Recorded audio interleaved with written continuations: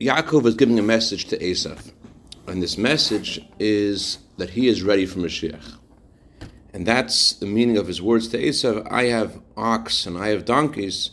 Ox is a reference to Yosef, or more specifically to Mashiach ben Yosef. Mashiach comes from Yosef. And donkey refers to Mashiach ben David, because it says in the Talmud that Mashiach will come as a poor man riding on a donkey. So Yaakov is telling Esav, I am ready for Mashiach. And why am I ready for Mashiach? Yaakov says, I'm ready for Mashiach because I have sheep, and I have male servants, and I have female servants. And we explained yesterday that what Yaakov was saying was, the reason why I'm ready for Mashiach, the reason why Geula could come, is because I did all I needed to do vis-a-vis the sheep and the male servants and female servants. What does Yaakov need to do? What is that referring to? So, the idea of sheep means that you go out of yourself. It's the idea of serving Hashem with acceptance of the yoke of Hashem. Not just serving Hashem but when it makes sense to you, when you feel like doing it, but serving Hashem in the way of a sheep means that you're flexible to do things which are beyond what you're comfortable to do. Kabbalah sale, acceptance of the yoke of Hashem. You could have a teacher who can really affect someone. You could say lots of wonderful ideas to a student and get the student to have a different perspective on what is important and what's not important in the world. So that the student may have previously been into all kinds of vain and trivial things, and now the student is full of a rich appreciation for his relationship with Hashem and for Hashem's kindness, and now he is changed. Now he is into the good stuff. But if it's all based upon what he understands, the teacher will not produce a student that is ready to leave to go on Mesiras Nefesh, to have sacrifice for Yiddishkeit. It's going to go as far as it makes sense to them, because the teacher is only giving the student what the student can receive in their vessel, in their mind, in their heart. The idea of a sheep and a male servant and a female servant is that it's not just based on what you understand and what you feel. It's about the first step of serving Hashem, which is to follow what Hashem wants you to do. So Yaakov tells Esav, I was by Lavan, and I elevated all of the sparks in the sheep and the male servants and the female servants, which also means that I served Hashem in a perfect way, not just in a perfect way intellectually and emotionally, but I went out of everything within myself. And just like in creation, the godly energy that is needed to make something to switch from not existing to existing has to be something infinite. You need something infinite in order to be able to bridge the gap between from not to yes. On the other hand, just to give something a particular characteristic or property, that does not require anything infinite. So for water to exist, you need to have an infinite power, that there should be the existence of something. But the specific properties of water, that water has hydrogen and oxygen, etc., that only requires a finite godly energy. To create the properties and the theme and the limitations of something, that has to do with the spiritual makeup. Just like there's physical water, there's also the spiritual energy that vivifies and animates the water. But then there is the fact that the water exists in the first place. So for the water to exist, there has to be something which doesn't fit into the water. You have to have something infinite to bridge the gap from non-existing to existing. What kind of existence you have, so that already could be something that since it's something which is definable and has a theme and a characteristic, that could stem from a limited godly light and energy. But to bridge the gap from not existing to existing, that requires something which is beyond the confines of that, let's say, cup of water that you're drinking. L'chaim. So in a similar way, if we're talking about serving Hashem and connecting to God's infinite light, the light of Hashem which is beyond the spiritual cosmos, the light of Hashem which is beyond all the worlds. So the Torah says, "Tzenor ena," go out and see. You can't connect to the infinite by just serving Hashem based upon what makes sense to you. Then you're serving Hashem in a limited, confined way. In order to connect to the infinite, you have to go beyond yourself. And even though your infinity is still not anything close to God's infinity, but Hashem responds to us based upon where we are. Like the Rememi Pano, as we discussed many times, the Rememi Pano quotes a pasuk. It says in the pasuk, "My beloved ran to these Hari Psamim, to these huge mountains."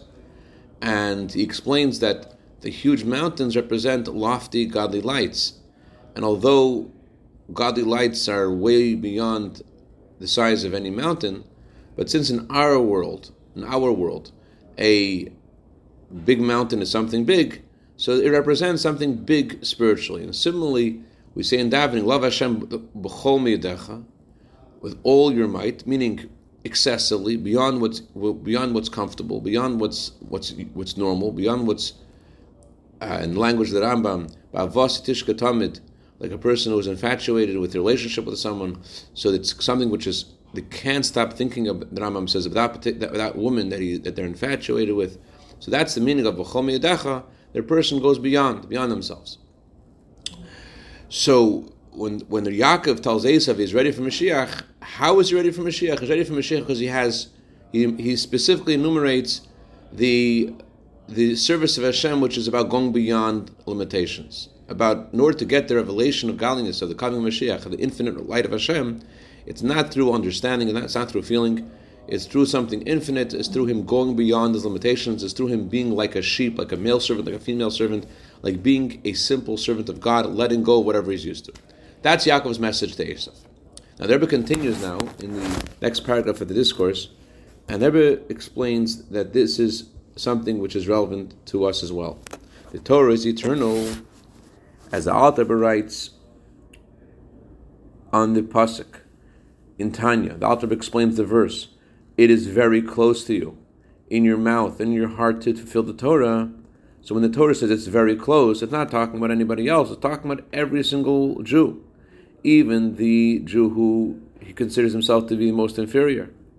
Even to that person, God says, it is very close to you. Not just it's close, but again, it's very close.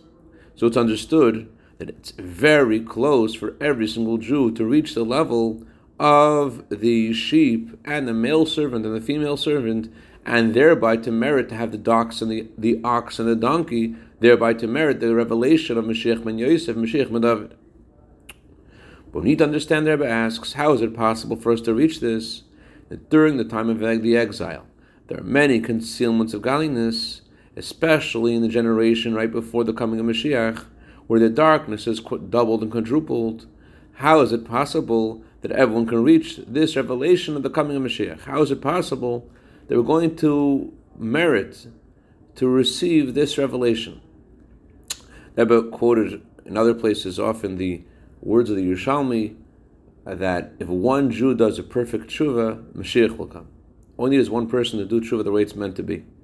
So the question is, how can we merit the coming of Mashiach? How is it possible that we're in such a state of darkness and all of a sudden we're going to turn around and merit to have... Yaakov says he's ready, so too the Rebbe says each of us can be ready. The question is, how can we be ready? Knowing that a moment before, we were in a doubled and quadruple darkness. And as we learned many times, the meaning of quadruple darkness as opposed to double darkness, the extra expression means that you don't even know you're in the dark. At least if you know you're in the dark, so you try to get out of the dark. But kaful muchupul means that you don't even know that you're in the dark. Everything just seems so, in the language of the 80s, so hunky-dory. You're in hunky-dory land. So if it's so hunky-dory, so how are you going to suddenly turn towards Mashiach and where's it going to come from? So explanation is, Rebbe says in the Talmud, when the Jewish people do teshuvah, they are redeemed immediately.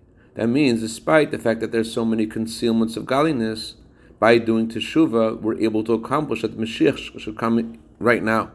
But this itself needs to be understood, as Rebbe Zev was about to ask. How is it possible that in one moment we can turn from one extreme to another? How can we go from the lowest of the low to the highest of the high and even higher? The highest of the high and even higher that expression perhaps means something similar to what Rebbe writes in Maimer we've learned before, Shemas Mamakim. In that Maimer, the Rebbe talks about how if you say something's higher than something else, that means there's some kind of relationship to it. It's in the same realm. So we're meant to go from the lowest of the low to the highest of the high, and even higher. We're supposed to go, as there that discourse that talks about Mahus HaTshuva. Mahus HaTshuva doesn't just mean that you fix up one specific issue in your life, or one general issue, or many general issues. Mahus HaTshuva means you move to a whole new place. And because you're in a whole new place, automatically everything else is different. Everything's different because you're in a different place. So how is it possible that since a moment before, when such darkness, how are we supposed to all of a sudden be like Yaakov and be able to look at Esav in the face and say to him, I'm ready for Mashiach. I'm actually to be ready for Mashiach. How is that possible that we could be all of a sudden be ready in an instant? So understand this by first prefacing.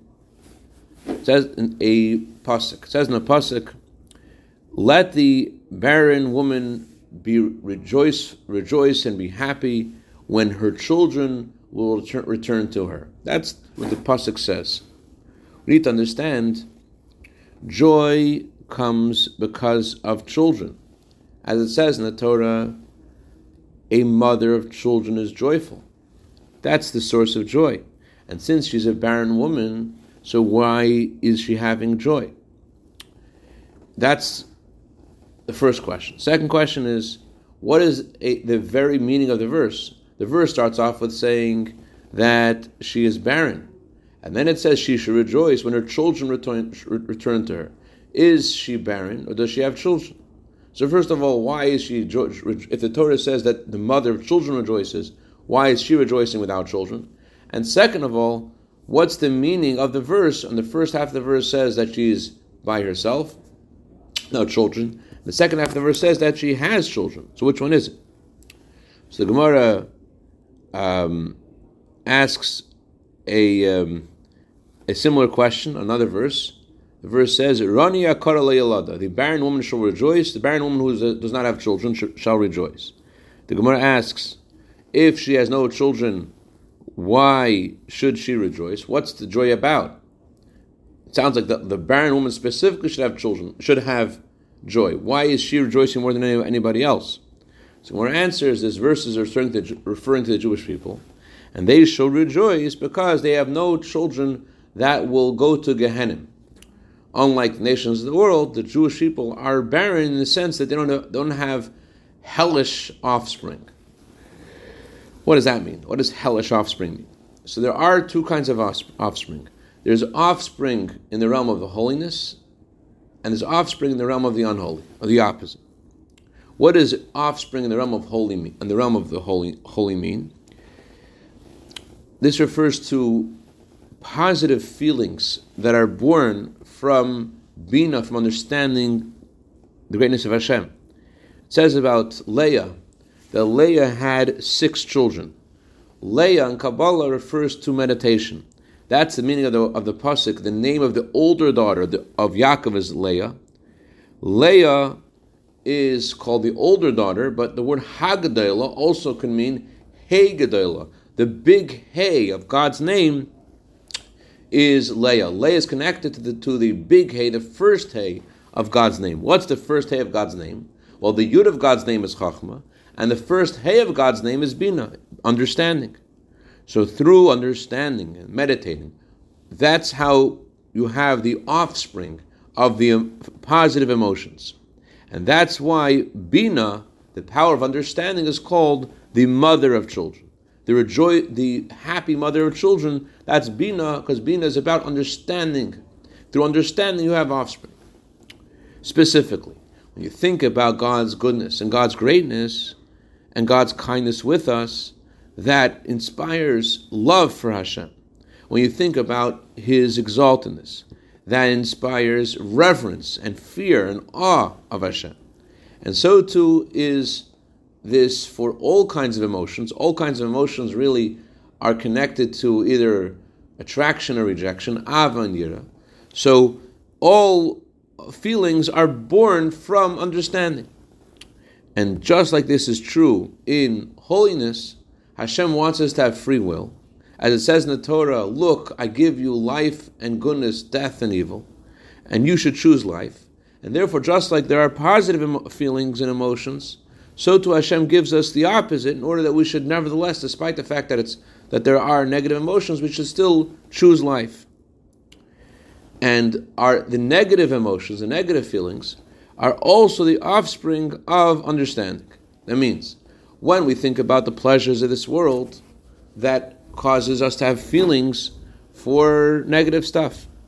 So when we think about how great the pleasures of this world are, that gives birth to avazares, that gives birth to strange kinds of love, the wrong thing. When we think about, let's say, why we are frightened about how to make money and how to survive financially, that's going to create anxiety. That's going to create a strange fear. A fear, and that's not, it's called a strange, meaning it's not for Hashem. Thinking about what will happen, A, B, and C, that creates anxiety and fear. So all negative character traits, just like positive character traits, are generally grouped in two areas: attraction, rejection, av and yira. So all of these character traits are born from Bina, born from thinking about whatever you're thinking about. No, Yossi, come inside, Yossi. A few minutes to this. So that's the meaning of the pasuk. What does that mean? Why should the Jewish people rejoice? It says in the Torah, the barren woman who does not have children should rejoice. What's the barren woman referring to? The barren woman is referring to the Jewish people. And although we have not front row seats, back row seats, all the same price. Although we haven't given birth to positive offspring, we don't have positive feelings, but at least we don't have negative feelings. Because we don't have negative feelings, because we don't have love to what we shouldn't have love for, because we don't have fear, because what we shouldn't have fear for, that's why the barren woman should rejoice. The Jewish people should rejoice because although they haven't achieved love and reverence for Hashem, at least they're on the way of they're open, because they haven't given birth to hellish offspring, meaning they haven't given birth to strange loves and fears for negative things. So how can we be certain? Rebbe continues, next paragraph in Ois Dalet, Ois Gimel. How can we be certain that we will not have negative offspring, meaning that we will not have strange loves and fears? So this is achieved by, as the verse says in chapter 54, verse Hey of Yeshaya, Ki boyalayach Yisayach, your maker, Yisayach, Hashem is your creator and maker. Says the Talmud, a woman does not make a covenant to anyone else other than the person who made her into a vessel. This is a reference to the Jewish people as well. Then not just a reference to relationships and how relationships work. The Torah is saying that in order for a Jew to have a relationship to Hashem, he first has to be a vessel. How to make a covenant with Hashem? Every Jew is called the wife of Hashem. So how do we make a covenant with Hashem? The first thing we have to do is be a vessel. What's the meaning of being a vessel? So it says in the pasuk, the well that the nobleman dug.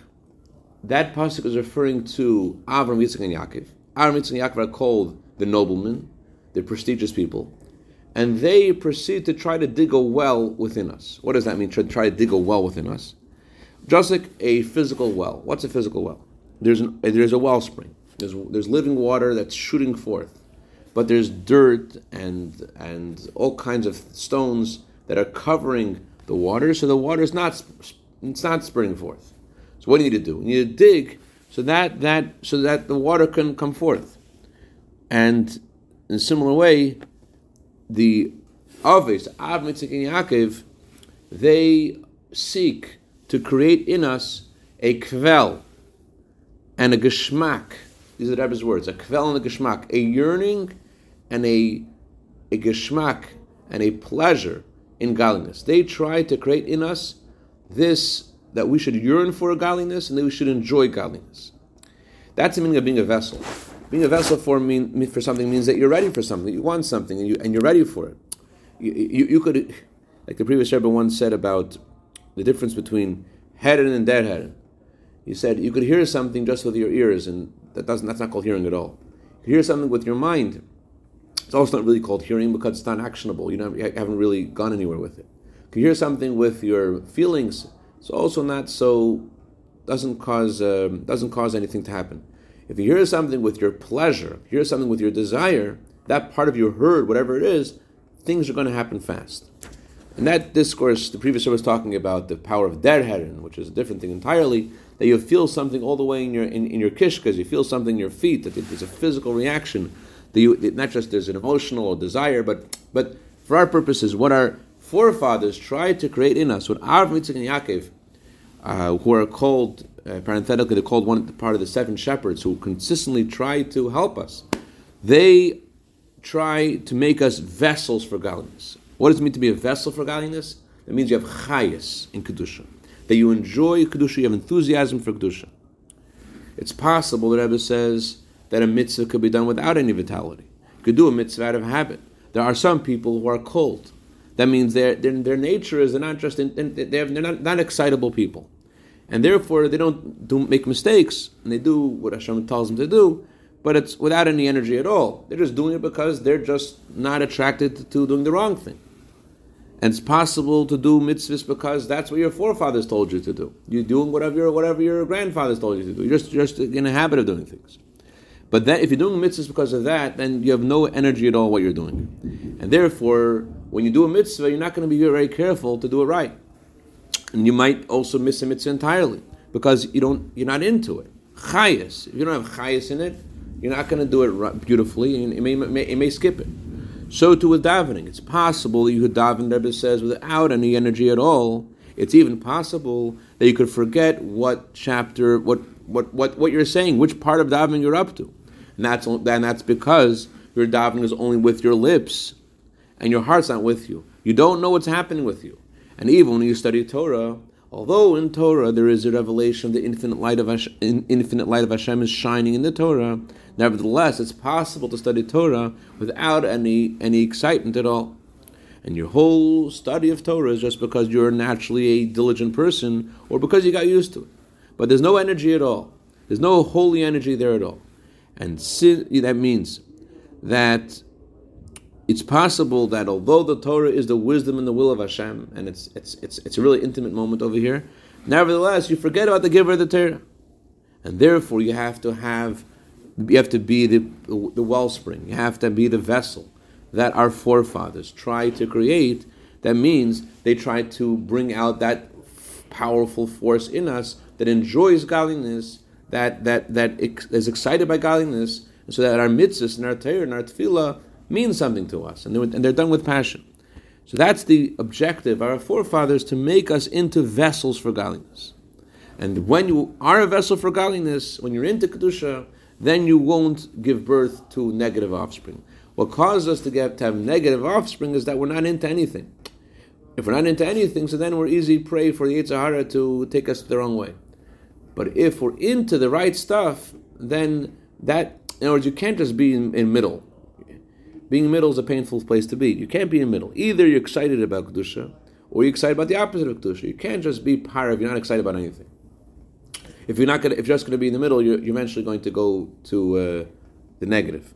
So that's the objective of our forefathers, Avram and Yaakov. They try to dig in us, reveal in us the yearning and this geschmack, this enjoyment in godliness, so that we'll do mitzvahs and learn Torah and with excitement, and automatically we won't we'll be protected from all negative stuff. L'chaim v'rach. Questions, comments? All right, sei gesund.